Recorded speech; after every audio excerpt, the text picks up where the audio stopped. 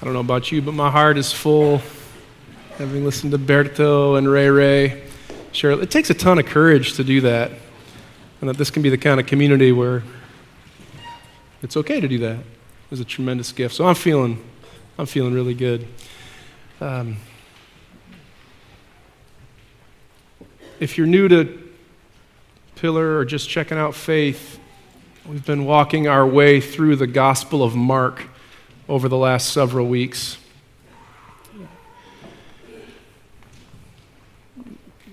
The word gospel means good news, and that's what it's meant to be. The life of Jesus, the people he met, the things he did, the death he died, and the resurrection that happened. It's meant to be good news for the whole world and for each of us, for every one of us who gather on a Sunday morning, maybe with our own sets of questions, maybe with a deep sadness, maybe with something coming this week. It's on the calendar, but you don't know how it's going to go. This whole thing is meant to be good news. And in the Gospel of Mark, Jesus tells these stories. They're called parables. I want you to listen to one of them with me. And then if there's time, and it's really cold outside, so I figure there'll be plenty of time to stay warm in here. I'd just like to offer two things about the parable and then one thing from it. Does that sound okay?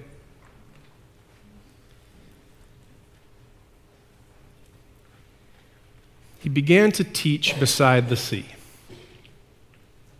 Such a large crowd gathered around him that he got into the boat on the sea and sat there, while the whole crowd sat beside the sea on the land.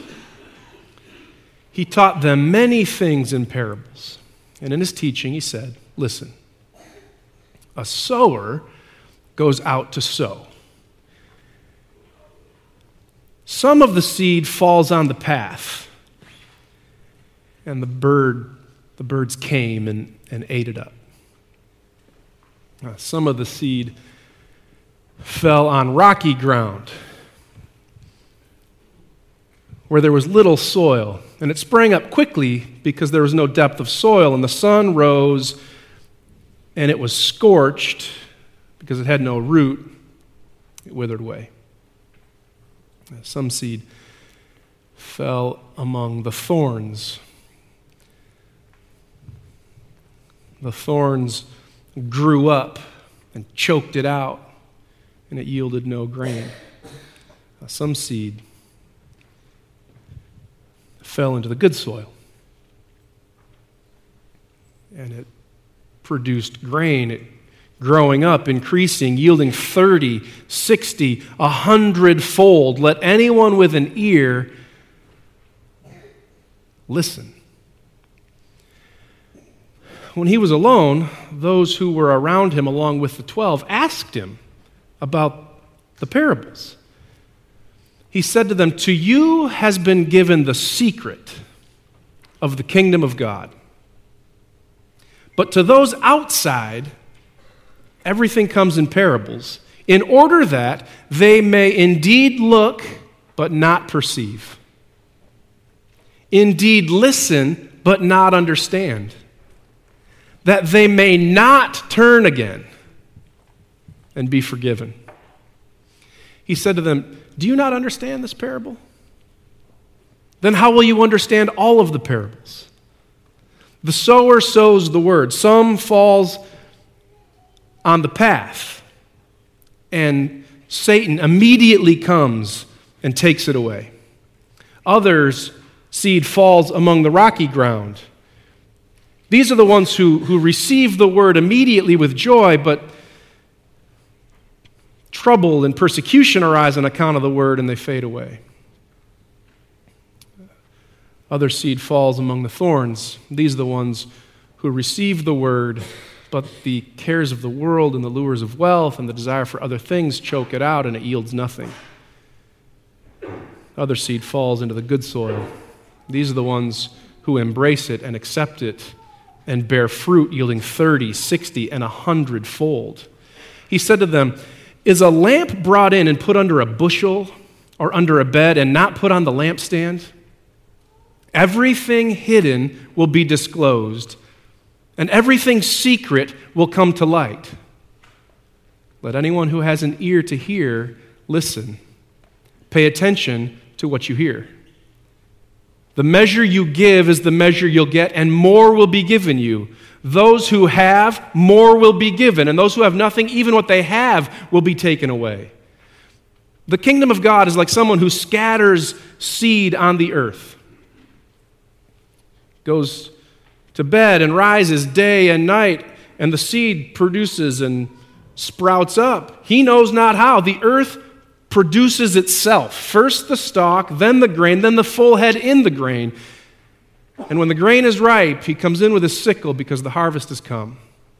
He said to them, with what can we compare the kingdom of God? And what parable can we use? It's like a mustard seed, the smallest of all the seeds when it's sown on the earth. But when it is sown, it grows up and becomes one of the greatest of the shrubs, putting forth its branches so that the birds of the air may nest in it. He spoke the word to them in parables, in a way that they could hear. He spoke nothing to them except the parables. But he explained them in private to his disciples. This is the word of the Lord. Thanks be to God. That's the Gospel of Mark. It's chapter 4, verses 1 through 34. Anybody heard this parable before? If you grew up near the church, around the church, or saw it on flannel graph, I'm guessing the sower and the seed and the soil. I just want to offer you two things about the parable and then one thing from it. First, about the parable is the simple fact that Jesus speaks in parables. The disciples notice it too. This is verse 10. When he was alone, those who were around him, along with the 12, asked him about the parables. Why parables? In a world that's hard enough and things are complicated enough, just tell us straight, Jesus. Just shoot straight. Just tell us like it is. Why do you have to go on telling stories?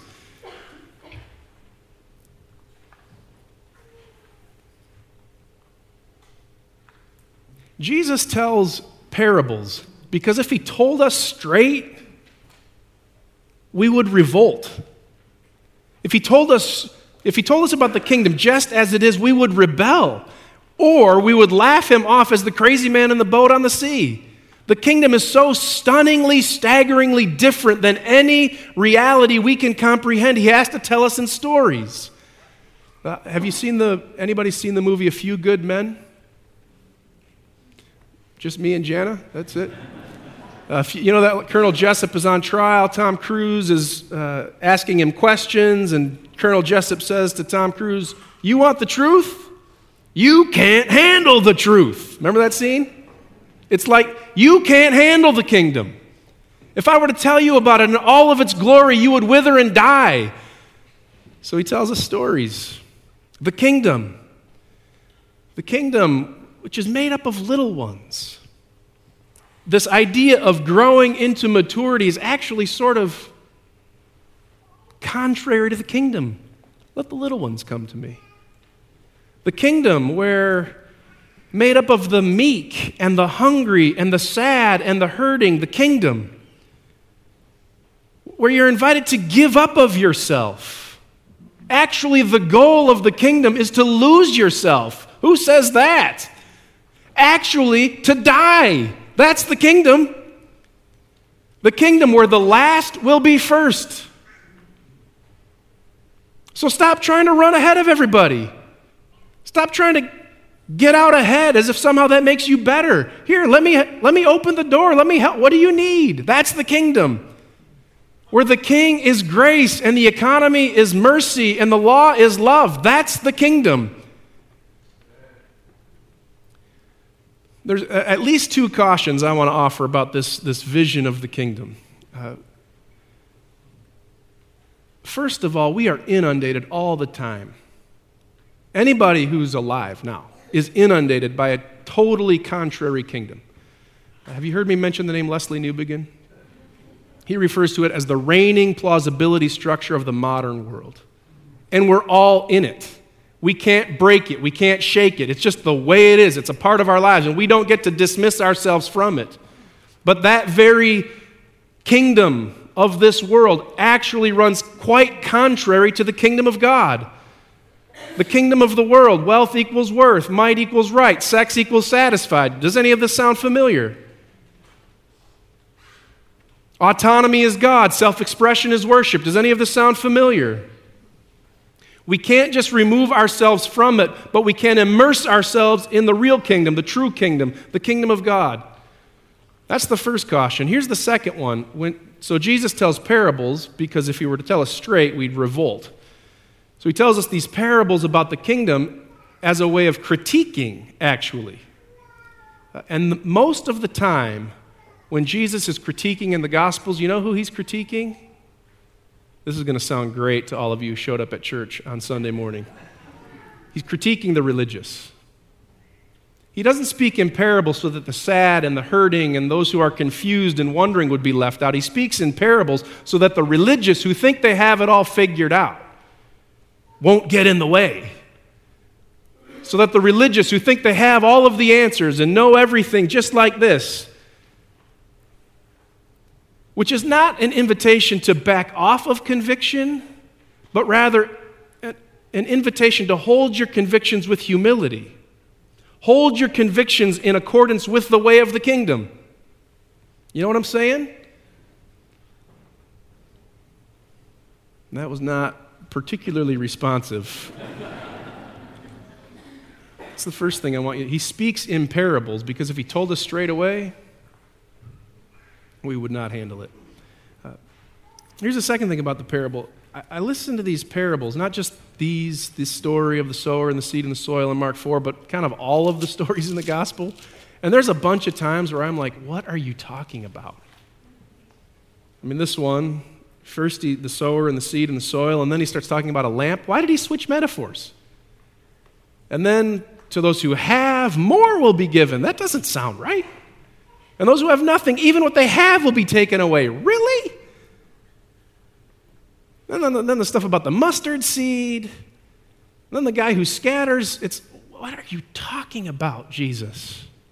I hear these. I mean, I can read the commentaries and make up a few good suggestions that'll get me through a Sunday morning, but in the quietness of my own living room, I'm like, what is going on? And then Jesus says, everything comes in parables in order that they may indeed look but not perceive. And I start to think, is that me? That they may indeed listen but not understand. Are you talking about me? That they may not turn again and be forgiven. What is that? Andale began the service, whoever is thirsty. Now we get that they may not turn again. And what is going on? Anybody else feel this way?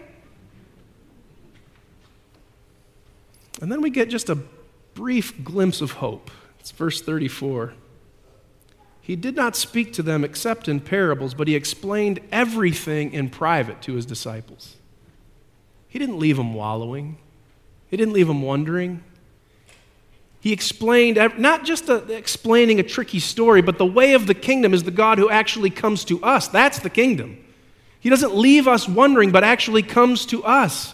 The infant child, become crucified king, now resurrected Lord. He makes the way to us. All of our journeying and all of our wandering and all of our trying to understand and make sense of it all is actually only met by the one who meets us where we are. That's the kingdom.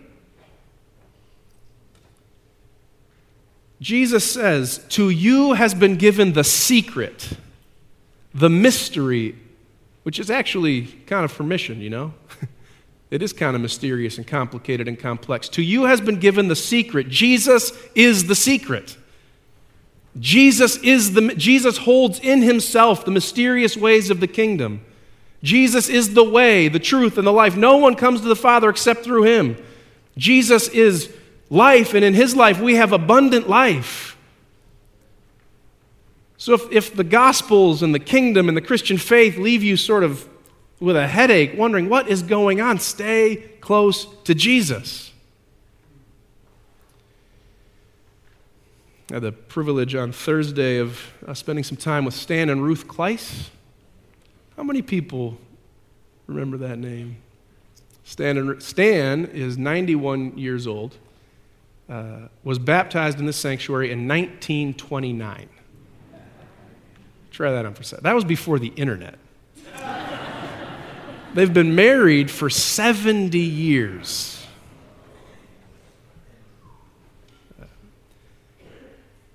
They were janitors here for a little while. He served as an elder at some epoch in Pillar's history. 91, health has given way. He's battling a little bit of dementia. She really can't see anymore. They said to me once, he said to me, "I'm her eyes, she's my clarity." Isn't that just the most beautiful thing ever?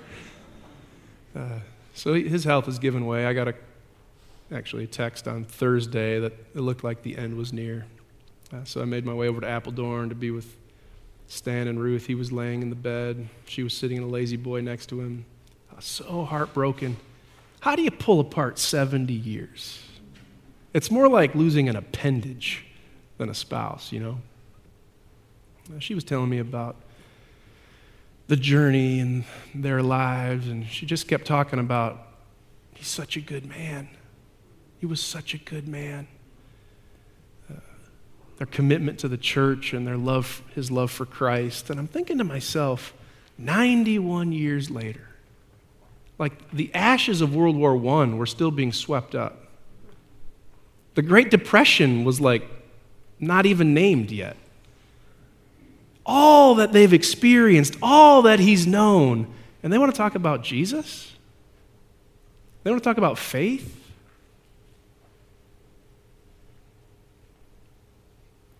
That's the kingdom. Stay close to Jesus. He's the one. He's the way. Ours is the faith that says, your ways, O God, are higher than our ways. Your thoughts are greater than our thoughts. Ours is the faith that says, who has known the mind of the Lord? Or who has been his counselor? We can be honest about the fact that it's complicated and mysterious and we don't have it all figured out. So stay close to Jesus. You doing okay? One last thing from the parable. You've heard it. A sower goes out to sow, and some on the path, and some on the rocky ground, some among the thorns, some among the good soil. And you've probably heard, have you heard sermons on this parable? Were they good? In comparison, how is this one? You leave the parable and you're wondering about, okay, where are the rocks in my life, and what do I need, and where are the weeds that I should pull, and all of it's good. You should take inventory of your life and your life with God and life of faith. I'm just struck by the fact that it's a farming metaphor. It's an agricultural metaphor, which on one level is like a particularly sophisticated missiological move by Jesus, but on another level, farmers, they could cultivate the soil and they could plant the seed, and they probably didn't have much irrigation then. They were utterly dependent. It's a story about dependence, actually. Jesus even says it when he's kind of sort of interpreting, or maybe sort of telling a different parable. Someone would scatter seed on the ground and would sleep and rise night and day, and the seed would sprout and grow. He does not know how. You can do some things, but actually, you're utterly dependent on the living God. That's the kingdom. It's not to say you live a complacent life, you don't do anything, you don't participate, but it is to say we are far more dependent on God than we like to imagine. We like to manage life. We like to control our lives. Control is a joke. I mean, you think you know what you're doing for lunch today. You planned it. All you have is now. Utterly dependent on the living God. This isn't a sermon where I'm going to ask you to go do anything. I just want you to get in touch in yourself with your utter need for the living God. Your utter dependence on God. Kristen and it was the summer before my senior year in seminary. I didn't want to be a pastor. Have I mentioned this to you? I went to seminary not wanting to be a pastor. It wasn't until the summer before my senior year that I even actually really considered the idea. in order to graduate from seminary, we needed 400 hours of full-time service in the church. So basically 10 weeks of full-time work. So Kristen and I moved to Northwest Iowa, to the corn and bean fields of that glorious state. And we served the Bethel Reformed Church. I can remember sitting in the living room window looking out at the tractors going back and forth, the storms rolling in over the Iowa countryside. It was so beautiful. The church there didn't have a pastor. So 24-year-old John shows up Sunday morning, Sunday night, preaches, because they did church twice on Sundays. You heard of this phenomenon? People would go to church in the morning and at night, and they were different services. And then all week long, I'd visit people. Go to Sioux Falls, that's the way they pronounce it out there, Sioux Falls, to see people in the hospital. Go to George and Little Rock, all of these little Iowa towns. Met the Stubies out there and the DeBoers. It was absolutely, we'd come home at the end of a day and there would be, I'm not kidding, piles of meat wrapped in butcher paper on the porch. And I'm just naming that now as something you might want to consider. Cartons of eggs right off the farm, actually still warm. Amazing. The Sunday evening service, so the population of the town where the church was, the sign read as you entered, 152. So, the church wasn't that big. And Sunday night, there was maybe 15 people. And they all sat in the back. Why do you all start in the back? So I just moved to the back. So I'd preach from the center aisle in the back 5 rows. We'd begin the service with a hymn sing. I would launch us with one, some of the greats. I selected them early in the summer, one great hymn to start the service for every Sunday evening of the summer. Holy, holy, holy, how great thou art. You know the hymns. So we'd begin with one of them, and then Gertrude Timmer, she was sitting in the very last of the last rows, off to my left, she would shout out, 772. I didn't know this hymn. It was Showers of Blessing. Do you know the hymn? Showers of blessing we need. The first time I sang it, I thought, this hymn is terrible. It's so bad. Second Sunday evening service, there we are, the 10 of us, and I'm in the back, and Gertrude Timmer, 772, and everyone sings it with a straight face. Showers of blessing, and then the third Sunday, and there we are again, Gertrude, I try not to make eye contact in hopes that she won't make the recommendation. 772, and there we go. It's like the Handel's Messiah. Showers of blessing. They're going on. I had a chance to visit with Gertrude towards the end of the summer. Our beautiful farm, red barn, just the way you imagine it. Chickens running around and hogs. It's kind of smelled. Farmers called it the smell of money. Soybeans and corn all over for miles. I asked her about the hymn. I said, Gertrude, why do you ask us to sing that terrible hymn? I don't think I quite put it that way. I think I said something like, what do you love about 772? And she looked at me like I had lost my mind. Pastor, the right amount of rain at the right time is the difference between the red and the black. If God doesn't act, we're done for. You think you have control. You live like it's all up to you. The kingdom says God acts. God moves. We are utterly dependent on the living God. We're not going to sing Showers of Blessing because it is truly just terrible. It's just... But we did sing, You are my fullness, firm and steady to lavish mercy at the ready, despite my wandering, despite my weakness, unrelenting strength and goodness. You are my courage, truth and wisdom, guiding hand and purest vision, hope and fear and joy and victory, endless song, hope and yearning. I'm breaking, you're building. I'm empty, you're filling. In my silence, you're speaking. In my dying, ever living. We are utterly dependent on the living God. I'm not going to ask you to do anything. I'm just going to invite you to recognize. Amen?